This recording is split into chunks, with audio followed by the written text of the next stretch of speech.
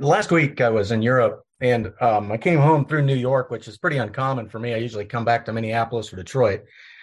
But when we took off in the evening, and as we just the direction of the runway, the way the takeoff was going, and I had a window seat, and as we took off, I got this terrific view of downtown Manhattan, and you could see the Christmas lights, and you could see that just kind of the glow. And as I was sitting there on the plane, there was a number of things that came over my mind, and um, don't misinterpret the words that I'm going to use here. I'm just going to kind of go through what went through my mind. But the terms of kind of the brilliance of the lights, and it was almost this majestic, this mystical, this magical feeling. And what went through my mind was the fact that here we are in a you know New York, which is the financial capital of the world. People have their own ideas. Man has his own way of doing things.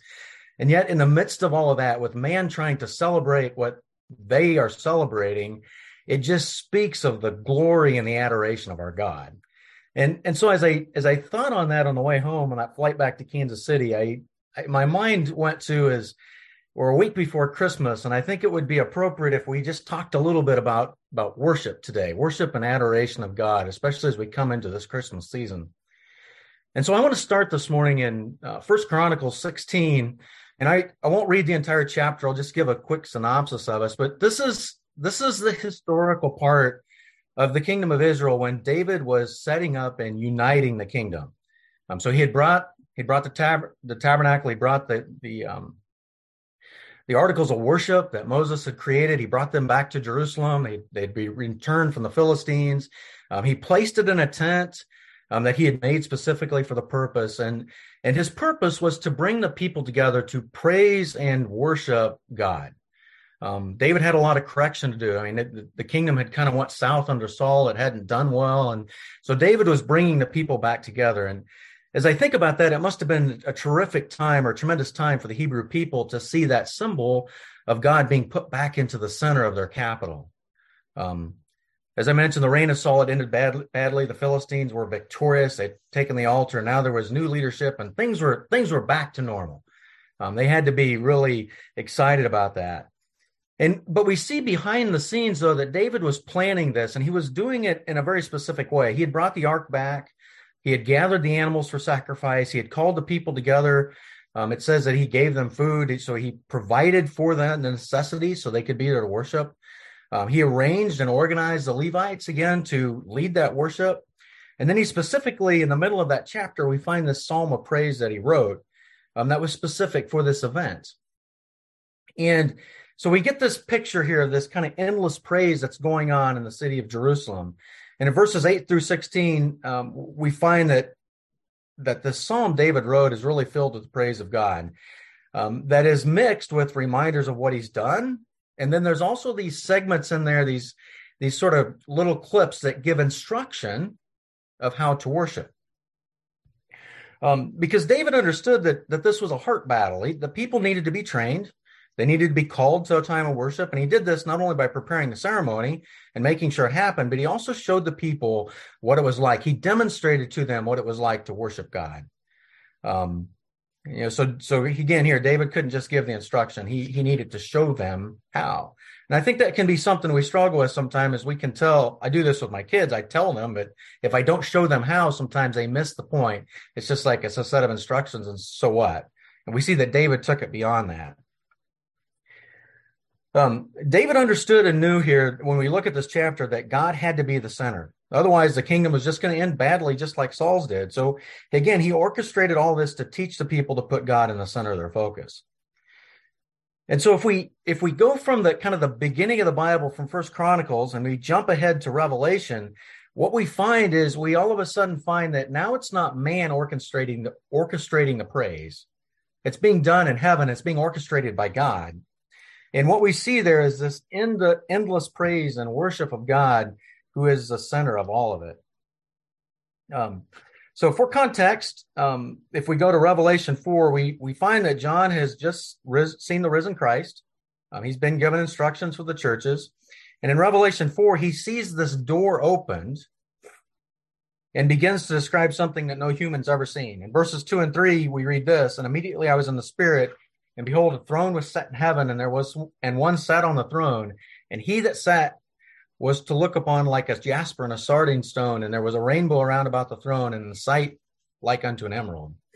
And we see the elders in verse 4, the beasts in verses 6 through 9. They sit around the throne, and their complete attention is focused on God. And at the end of the chapter, in verses 10 and 11, we see the 24 elders cast their crowns before God, and they fall down to worship him, saying, Thou art worthy, O Lord, to receive glory and honor and power, for thou hast created all things. For thy pleasure they are and were created. And as we study these verses, I don't know about you, but I can almost hear this chorus beginning to build, and you can hear the beast singing, Holy, holy, holy, which brings to my mind that 1826 hymn by Heber, and we get this taste of what it might be like. But how do you really describe what John saw? We sort of get this vision, or it's kind of unclear, but we don't really see it. And as we move through this early portion of Revelation, we sort of see this crescendo of worship start to build. So, for example, in Revelation 1:6, there's this twofold praise. And by the time we get to Revelation 7, we start to see almost a sevenfold praise of God. So in Revelation 1:6, we read, And he hath made us kings and priests unto God and his Father. To him be glory and dominion forever and ever.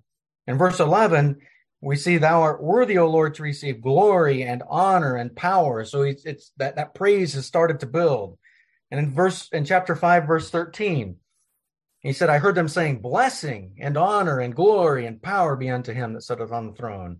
And in chapter 7, verse 12, we see the sevenfold of this praise where it just kind of reaches its crescendo.